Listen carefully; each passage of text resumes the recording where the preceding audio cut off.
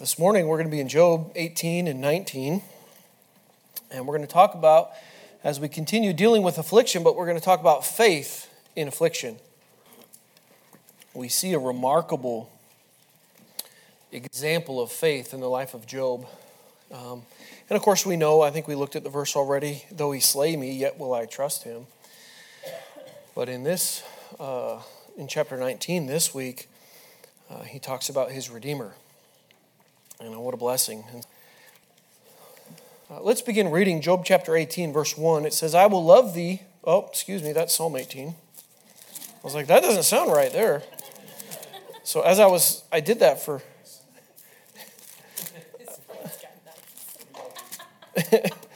So I did that this week. I opened up to Psalm 19 instead of Job 19. I thought, what in the world? I'm way off track here, but all right. Job 18. Then answered Bildad the Shuhite and said, How long will it be ere ye make an end of words? Mark, and afterwards we will speak. Wherefore are we counted as beasts and reputed vile in your sight? He teareth himself in his anger. Shall the earth be forsaken for thee? And shall the rock be removed out of his place? Yea, the light of the wicked shall be put out, and the spark of his fire shall not shine. The light shall be dark in his tabernacle, and his candle shall be put out with him. The steps of his strength shall be straitened, and his own counsel shall cast him down. For he is cast into a net by his own feet, and he walketh upon a snare. The gin shall take him by the heel, and the robber shall prevail against him. The snare is laid for him in the ground, and a trap for him in the way. Terror shall make him afraid on every side, and shall drive him to his feet. His strength shall be hunger bitten, and destruction shall be ready at his side. It shall devour the strength of his skin, even the firstborn of death shall devour his strength. His confidence shall be rooted out of his tabernacle, and it shall bring him to the king of terrors. It shall dwell in his tabernacle, because it is none of his. Brimstone shall be scattered upon his habitation. His root shall be dried up beneath, and above all shall his branch be cut off. His remembrance shall perish from the earth, and he shall have no name in the street. He shall be driven from the light into the darkness, and chased out of the world. He shall neither have son nor nephew among his people, nor any remaining in his dwellings. They that come after him shall be astonished at his day, and they that went before were affrighted. Surely such are the dwellings of the wicked, and this is the place of him that knoweth not God. And so we see Bildad's response here to Job. And again, there's not very encouraging words. Just begins to... the whole latter part of that is talking about the wicked. But let's carry on in chapter 19 and read that entire chapter. And we'll spend some of our time here toward the end of this chapter today, but is where we'll draw the application at least. Verse 1 in chapter 19 says, Then Job answered and said, How long will ye vex my soul, and break me in pieces with words? These 10 times have ye reproached me. Ye are not ashamed that ye make yourselves strange to me. And be it indeed that I have erred, mine error remaineth with myself. If indeed you will magnify yourselves against me and plead against me my reproach, know now that God hath overthrown me and hath compassed me with his net. Behold, I cry out of wrong, but I am not heard. I cry aloud, but there is no judgment. He hath fenced up my way that I cannot pass, and he hath set darkness in my paths. He hath stripped me of my glory and taken the crown from my head. He hath destroyed me on every side, and I am gone. And my hope hath he removed like a tree.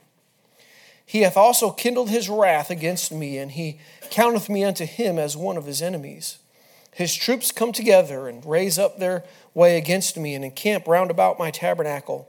He hath put my brethren far from me, and my acquaintances verily estranged from me, or are verily estranged from me. My kinsfolk have failed, and my familiar friends have forgotten me. They that dwell in mine house and my maids count me for a stranger. I am an alien in their sight.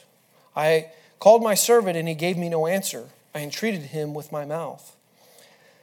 My breath is strange to my wife, though I entreated for the children's sake of mine own body. Yea, the young children despised me. I arose, and they spake against me. All my inward friends abhorred me, and they whom I loved are turned against me.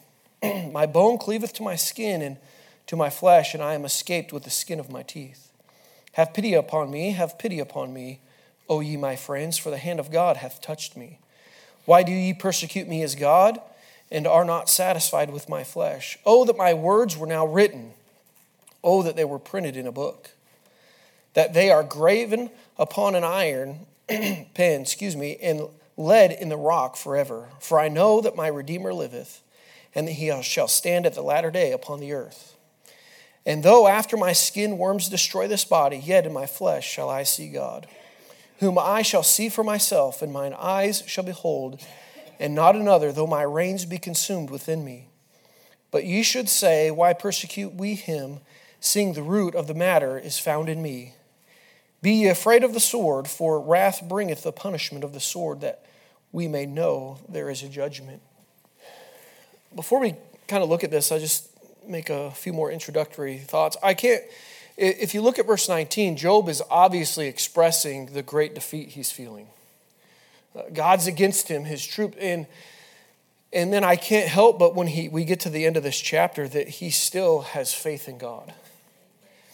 And what an encouragement to know that we have examples in the scriptures of people that have really gone through some difficult things.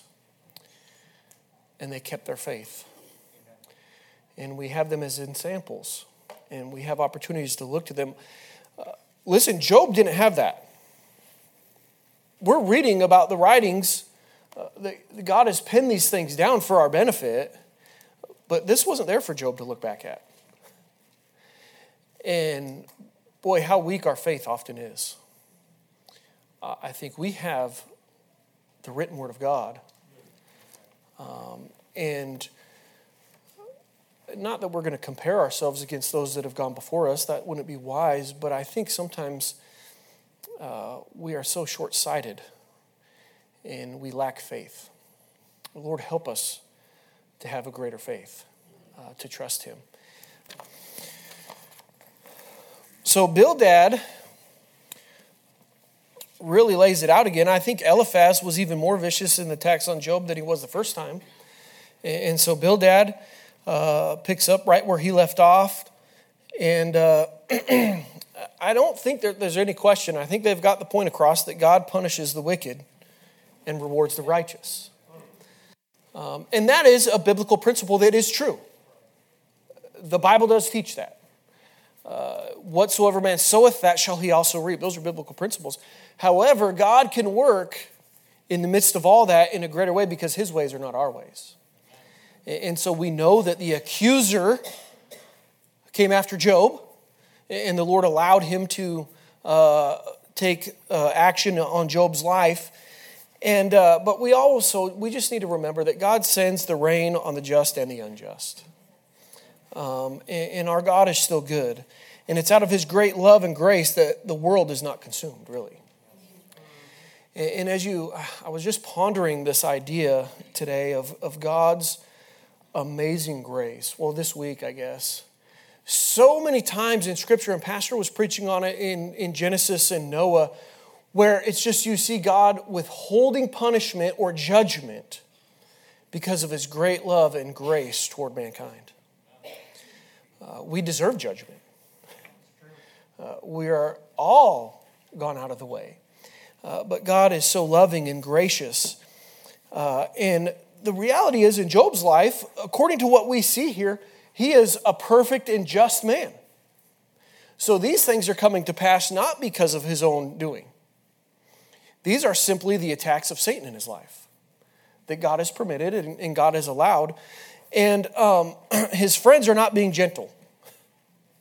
They're just judgmental. They're critical. They're making all the assumptions. Bildad seems to be more perturbed with Job as he begins saying in verses 1 through 4, it says, Then answered Bildad the Shuhite and said, How long will it be ere ye make an end of words? Mark, and afterwards will we speak. He's basically saying, hey, Job, why don't you just shut up and listen? If you would listen to our advice and you would heed what we have to say, but again, they don't know. They don't have all the answers. In chapter 16, I don't know if you remember, in verse 9, Job talks about being tore up or being ripped apart, kind of like the idea of prey. And in is 1 through 4. In verse 4 it says, he teareth himself in his anger, and he kind of flips it back onto Job and says, he teareth himself in his anger. Shall the earth be forsaken for thee? And shall the rock be removed out of his place? And so he's like, you're tearing yourself up, Job. You're bringing this upon yourself. And then really, verses 5 down through the rest of this chapter is just him just doubling down. And it's this long speech that goes to the end of this chapter about the terrible fate of the wicked.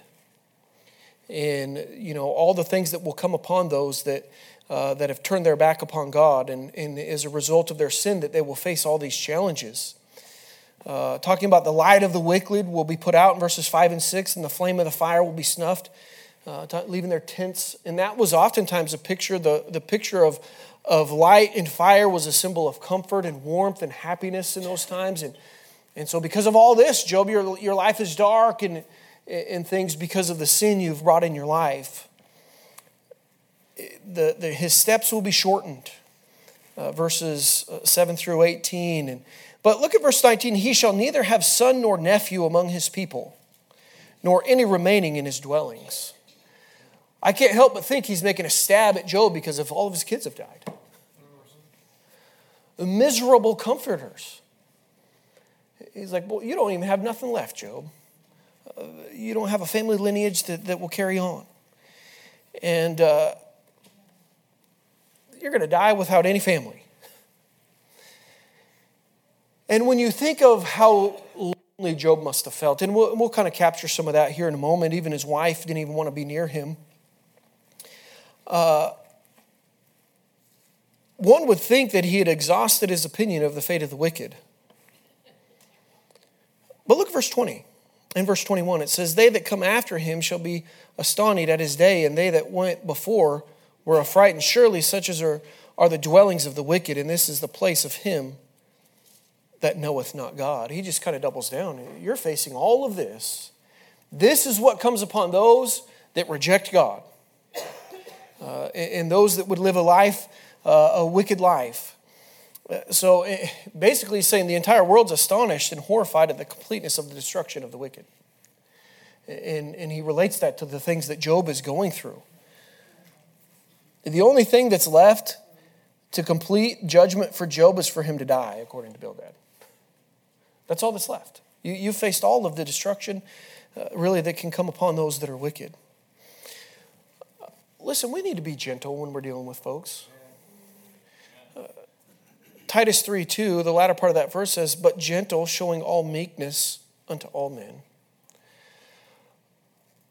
Our Savior was gentle. And he is gentle. Think of the gentleness he has demonstrated toward you in your life. And all the times that, and maybe this is just more convicting for me because I'm known not to be very gentle. We were in our kitchen yesterday, and my boys who had been out, I think they were with the Palmers helping them do some yard work and things, and they had come home. And they were going to they had work at Armadillo's, they were going to go to work. And Caleb had come home from work, he gets off on Saturdays at noon. And so the whole family was kind of there. And I was busy. And I think I've admitted this in front of you before. When I get focused on doing something, I just don't let other things distract me. And so they walked in the door, and I had a list of things, all these things that I expected and wanted out of them to be done before they went to work or whatever else they were going to do today. And Colin just looked at me. He's like, man, why are you in such a bad mood? And I really wasn't in a bad mood. It was just, it came across that way. Listen, I wasn't being gentle. I was being harsh. And of course, your kids point out your sin, and you have to be honest. And you know what? I haven't been very gentle. And so listen, sometimes people are just going through it, and the best encouragement you can be is just being gentle and being kind. And I'll say, I don't know how many more times I'll say this as we go through this book, but you don't know what they're facing. You think you do. And I'll self-incriminate. I'll try to, I don't want to self-incriminate myself all the time, but sometimes I look at younger people and I think, man, if they would just But listen, I didn't live their life. Now, I do have some life experience, and I think there's some wisdom that you gain through this life. But sometimes I can be critical of people because I feel like I've been in their position before. And so I begin to be judgmental about how they're handling life. But we need to be very careful because we haven't been where they are. We might have some insight, yes, but we need to be careful that it's not a judgmental. Listen, because what the reality is, what should we be doing? We should be helping those. And Job's friends have not been helpful to this point because they are just explaining how God works. And they're misappropriating how God often works differently from what. Because those things are true. God does work that way at times. But listen, we need to be gentle. Bildad was doing the opposite of being gentle and meek unto all men. And so just remember that principle of being gentle when you deal with people. And so we're going to transition to chapter 19 this morning. And so in the first 6 verses of this chapter, Job really expresses his increased irritation at his friend's lack of compassion.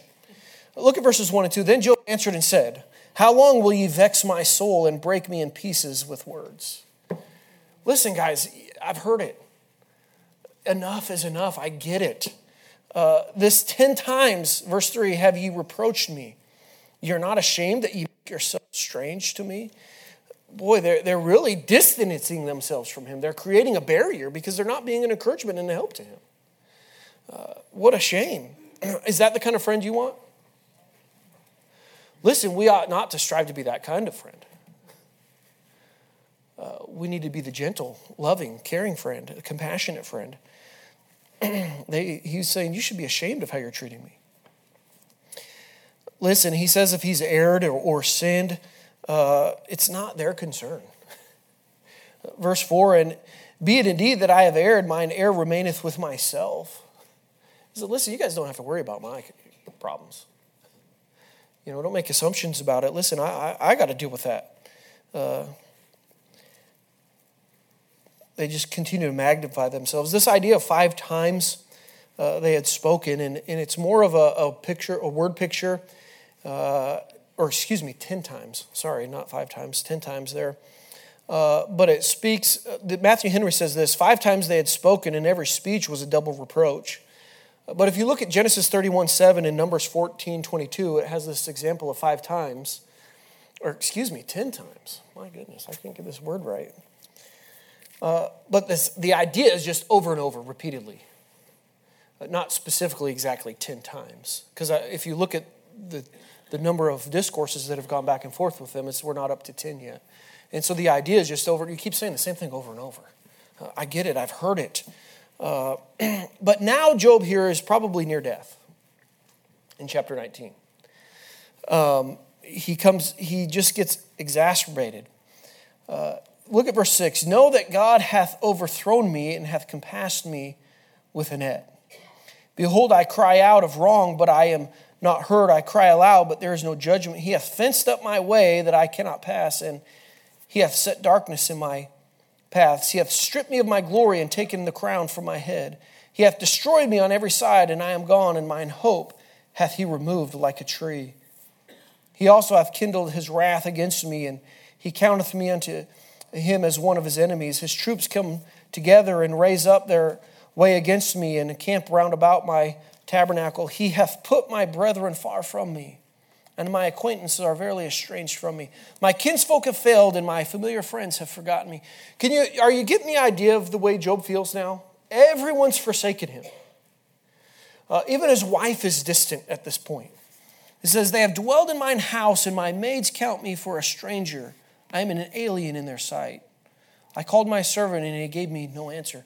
Not even my servants are listening.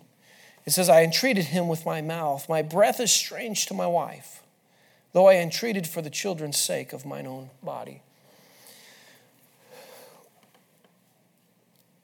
My breath is strange to my wife. Listen, some of us can get some bad breath. What do they call that? Halitosis? I don't think that's what he's talking about here. Certainly, to some extent, I believe it is. I imagine in his disease and the affliction that Satan's put on his body, that it probably doesn't smell too great. When you're scraping yourself, and just that is not a good experience, to say the least. Who wants to be around that? Who's ever smelled dead flesh? Not pleasant, right? And so when you have decay and rottenness going on, and it's just not pleasant, but he feels like he's caught like an animal in a net in verse 7. Albert Barnes says this in verse 6 when he talks about being overthrown. It says, hath overthrown me. The word used here, avath, means to bend, to make crooked or curve, then to distort, to pervert, them to overturn, to destroy. And he cites Isaiah 24 and Lamentations 3. The meaning here is that he had been in a state of prosperity, but God had completely reversed everything. And so here's a man that had everything, and now he has nothing.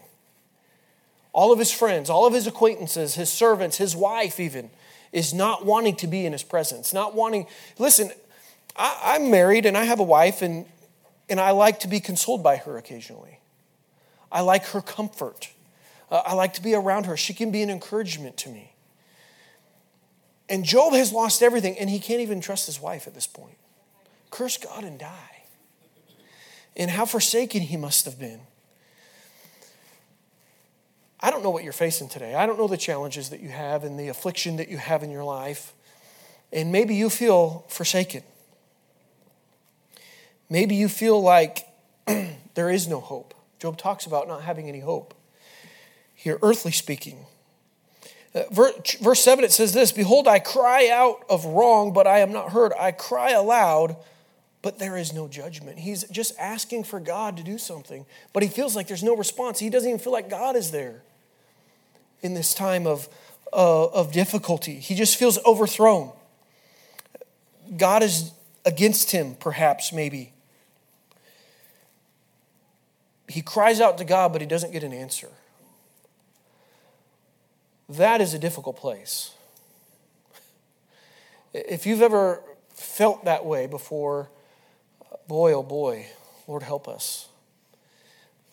And he is expecting a response, but he doesn't get one.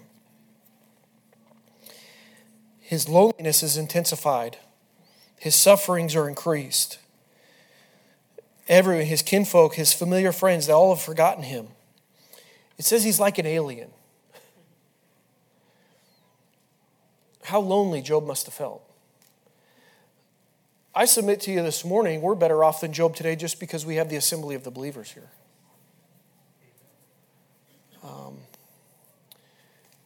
And I know sometimes we can feel forsaken even in here. I've been there, where sometimes you don't feel connected necessarily. But listen, we're talking about faith in affliction today. And hopefully we can make an application here in a few moments.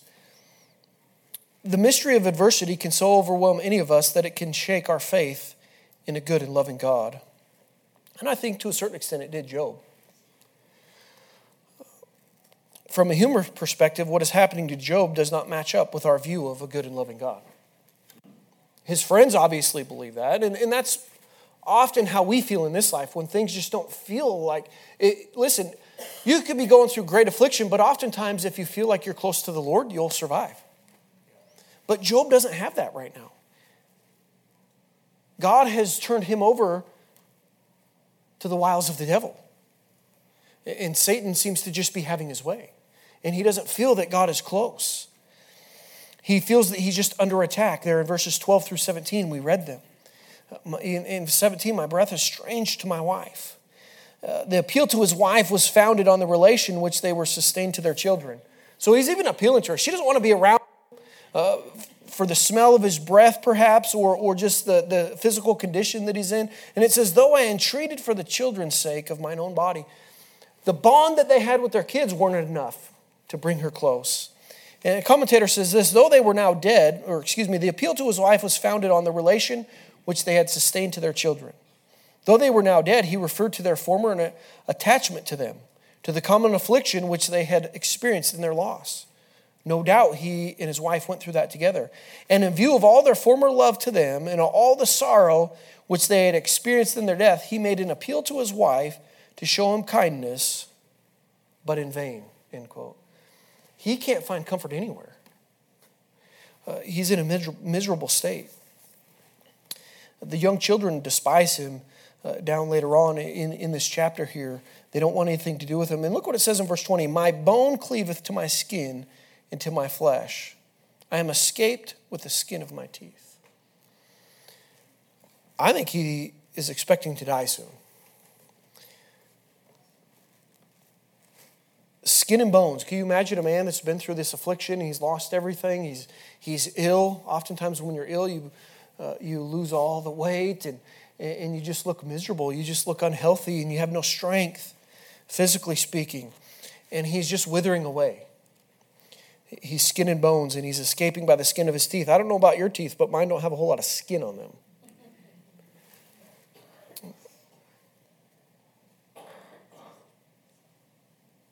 Now he addresses his friends, and Job appeals for pity because the hand of God has struck him. Have pity on me, have pity on me, he says.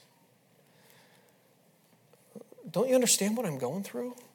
Can I get a little comfort, a little encouragement from you? But they won't. They just continue to make accusations and judgment on him.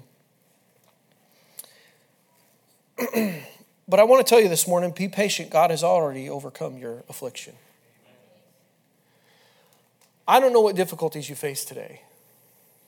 I don't know what challenges that you have in your life. Whether it's illness, financial distress, physical things, friendships that have failed. You feel forsaken and alone, the death of loved ones. Listen, Job went through all of that. And I find it amazing in these next few verses is the faith that Job has in God. This section contains probably one of the best known verses in the book of Job.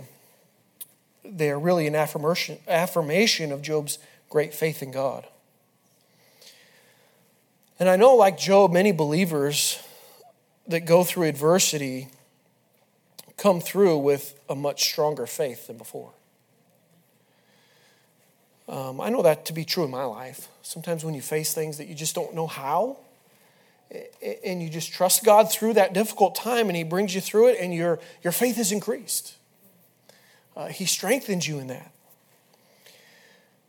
In verse 23 and 24, Job makes this prayer. He says, oh, that my words were now written. Oh, that they were printed in a book, that they were graven with an iron pen and lead in the rock forever. And he's like, we need to establish these things. And look at what he says in verse 25. For I know that my Redeemer liveth, and that he shall stand at the latter day upon the earth. And though after my skin worms destroy this body, yet in my flesh shall I see God, whom I shall see for myself, and mine eyes shall behold, and not another, though my reins be consumed with me. What an amazing example of faith.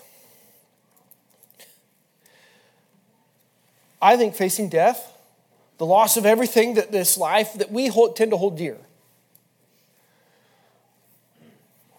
I know that my Redeemer liveth, and that he shall stand at the latter day upon the earth. But look what he says here in verse 27, whom I shall see for myself. Matthew Henry says some things on this here, and it's kind of lengthy, but I'm going to read it to you because I think it's beneficial. It's a good commentary here. So Matthew Henry says this, that there is a Redeemer provided for fallen man, and Jesus Christ is that Redeemer. The word here is Gaal, maybe it would be more appropriate to pronounce, which is used for the next of kin, to whom by the law of Moses the right of redeeming a mortgaged estate did belong. Leviticus 25:25. Listen to this. Our heavenly inheritance was mortgaged by sin. We are ourselves utterly unable to redeem it. Christ is near of kin to us, the next kinsman that is able to redeem. He has paid our debt, satisfied God's justice for sin, and so has taken off the mortgage and made a new settlement of the inheritance. Boy, that's exciting. And it says, our persons also want a redeemer. We are sold for sin and sold under sin. Our Lord Jesus was wrought out a redemption for us. And proclaims redemption for us, and so he is truly the Redeemer. He goes on to say this, he is a living Redeemer. Praise God. As we are made by a living God, so we are saved by a living Redeemer, who is both almighty and eternal, and therefore able to save to the uttermost. Of him it is witnessed that he liveth.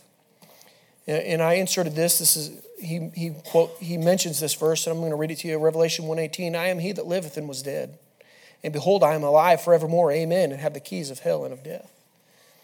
We are dying, but he liveth, and hath assured us that because he lives, we also shall live. John 14:19. And yet a little while, and the world see me no more. But ye see me, because I live, ye shall live also. Boy, Job's looking to that day. Matthew Henry goes on, there are those that through grace have an interest in this Redeemer and can upon good grounds call him theirs. When Job had lost all his wealth and all his friends, yet he was not separated from Christ nor cut off from his relationship or relation to him. Still he is my Redeemer, Job says. The next kinsman adhered to him when all of his other kindred forsook him. You getting what I'm putting down? Everyone's forsaken him, but not his kinsman. Redeemer. What a blessing. And he had the comfort of it. Job was being comforted in this. Our interest in the Redeemer is the thing that may be known, and where it is known, it may be triumphed in. I don't know what you're facing, but you can triumph. As sufficient to balance all our griefs. I know that my Redeemer lives.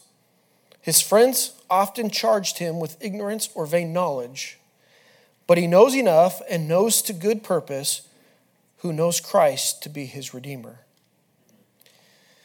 And let me finish this quickly. It says, there was a latter day at last, a day when time shall be no more, that is a day we are concerned to think every day. Our Redeemer will at that day stand upon the earth or over the earth to summon the dead out of the graves and determine them to be an unchangeable state. For to him all judgment is committed. Listen, we don't have to worry about the judgment of our friends. It's all to him. He shall stand at last on the dust to which this earth will be reduced by the conflagration. Listen, folks, we have a Redeemer. In Christ, we have a Redeemer. And I can't just help but think, Job says before, though he slay me, yet will I trust him. Job had a faith in his God and in his Redeemer. Job didn't have the word of God like we do today. And look at this remarkable faith. Now I'm certain, as in Genesis 3:15 says, and I will put enmity between thee and the woman, and between thy seed and her seed, it shall bruise his head, and thou shalt bruise his heel. And if you remember pastors preaching on this, it's the proto-evangelium, the first mention of the gospel. So no doubt this story had been sent down from Adam and Eve to Noah, and from Noah to eventually Job. They understood that there was a Redeemer. There was one coming in their place. The church pulpit commentary says this: the first time prophecy opened her lips, it was to pronounce these words. To our first parents, they were full of hope and consolation. In some mysterious way, their loss was to be repaired. A deliverer was to be provided. This promise was all their Bible. What in truth is all the rest of Scripture? Listen to this. What in truth is all the rest of Scripture but that the development of this great primeval promise of a Redeemer? That's what our Bible's all about. Listen, they might not have had the printed Word of God like we do today, but the Redeemer was slain before the foundation of the world. 1 Peter 1:18 through 21, for as much as ye know that ye were not redeemed with corruptible things as silver and gold from your vain conversation received by tradition from your fathers, but with the precious blood of Christ, as of a lamb without blemish and without spot, who verily was foreordained before the foundation of the world, but was manifest in these last times for you, who by him do believe in God, that raised him from the dead and gave him glory, that your faith and hope might be in God. I'm here to tell you this morning, you can trust God. He's overcome death. He is the victor. He's the redeemer. And whatever you're facing, just trust God. Listen, I won't have all the answers for you. Your friends certainly, if you got me as a friend, aren't going to have the answers. Just trust God. Amen. We sang the song 267, of whom I have believed. Look at 2 Timothy 1:12. For the which cause I also suffer these things. Look at the Apostle Paul's talking about all these things that he suffered. All the affliction and all the trials and all the challenges that this life brought to his life. That his ministry brought to this life. Or his life. It says, nevertheless, I am not ashamed. For I know whom I have believed. And am persuaded that he is able to keep that which I have committed unto him against that day. If you don't know Christ, you're miserable. You don't have this promise. But listen, in Christ, we are victors.